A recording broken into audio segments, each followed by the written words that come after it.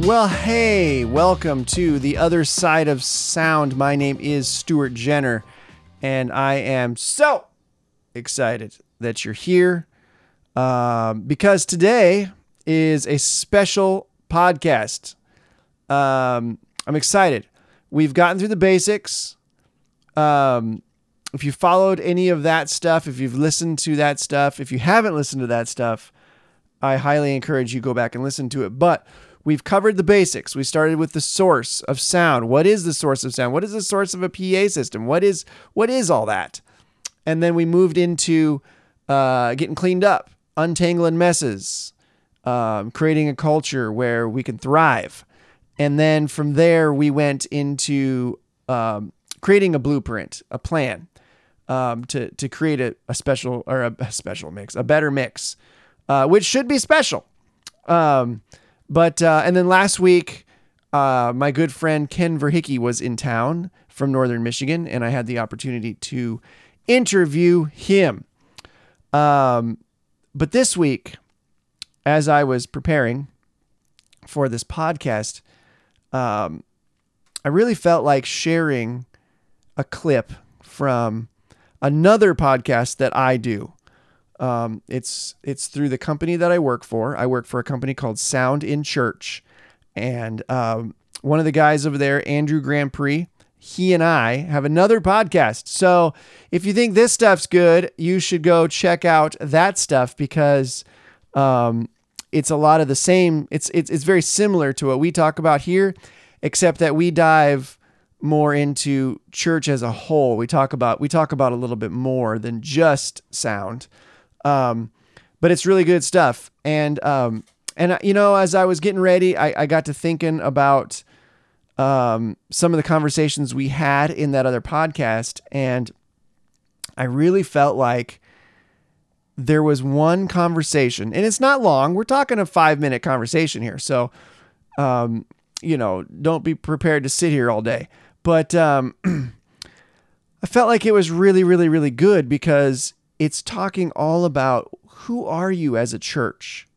Like, are you trying to copy other churches? And I'm talking in the production level. I'm not talking about other areas, but who are you as a church? And how can you be you? So let's go ahead and let's give it a listen. So there's a lot of different churches. There's a lot of different styles. There's a lot of different discussion about what our worship is going to be like. But one thing that I feel like gets overlooked really often is the desired production level for your worship service. And here's what I mean. A lot of churches we walk into have this philosophy that their production level is gigantic, touring, world-class rock concert with high production value and all these crazy things going on. But they're trying to pull that vision off with a very small budget, volunteer musicians in a small church, and usually not a lot of equipment. Why is that such a dangerous road to go down? Well, I mean, a lot of times you're trying to model something off of something else. When honestly, and I feel like I'm saying the same thing over and over again, but just take inventory of the people in your church. Yeah. Take inventory of your culture. Figure out what your culture is. Be confident in yourself as a church. And don't try to be like everybody else or whatever. Take inventory of that. For example, we are here in First Crescent Baptist Church, which they are awesome, by the way. They got an incredible story of this gorgeous auditorium that they built. It took years to build this thing. They did it debt-free. We've been with them for about a decade. It's a 30-year journey. It's a wild, crazy story. This auditorium is like nothing I've ever seen. I mean, it's different. You know what I'm saying? It's like very unique. It just feels good to be in here. And I will say this, it feels like the people of this church. The worship leader, John Lovett, great guy. He's been here for 20 some years. And I don't normally name names, but we're here. He's awesome. We're here, so why not? You can just tell that they know their self. Yeah. They know who they are as a church.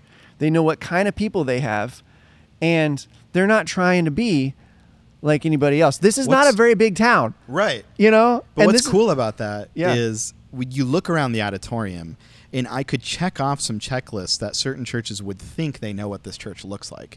Okay, I see a haze machine. I see some moving headlight fixtures. I see, right?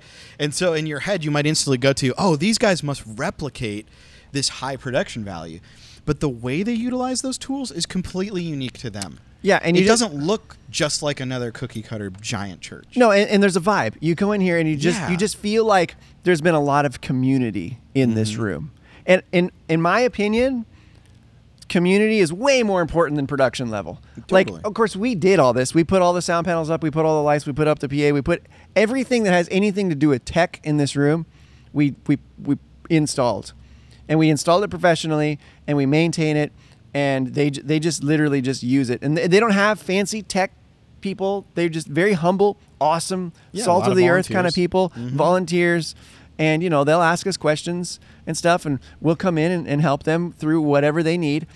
But they know, they're confident in who they are as a church. That's the really cool thing is, like, you can have equipment. These guys purchase equipment with intentionality. That's what I like about it. Yeah. Every piece of equipment that's on this stage has a role in their worship service, and they've thought through what that is. They've thought through how it looks, how it feels, what it is to them, and it's unique. You wouldn't be able to replicate it, or you wouldn't need to replicate it. And they're not trying to replicate somebody else. They're just being them. They're just being themselves. And that's what I think a lot of churches need to have that discussion is like, if you are trying to be this high production value, then go invest in the gear, build the sanctuaries, hire professional musicians, do it. But if that's not your vibe, if that's not who your church is, then I think you're going to be a lot better off figuring out who you are. Because also, some of the greatest worship services I've ever been in are just a couple musicians who have been playing together for a long time. Maybe not even much of a sound system, but people who show up, who are hungry, who want to worship together, who are excited to be there. And maybe it's just a couple lamps, you know, turned on in a room and a couple acoustic guitars and a cajon. Some of the most powerful worship services, because we're not trying to be something it's not. It's, you're being you. Yeah. And if you're true to yourself, you're true to your congregation, you're true to who you are as a church, then whatever production level supports that is the right.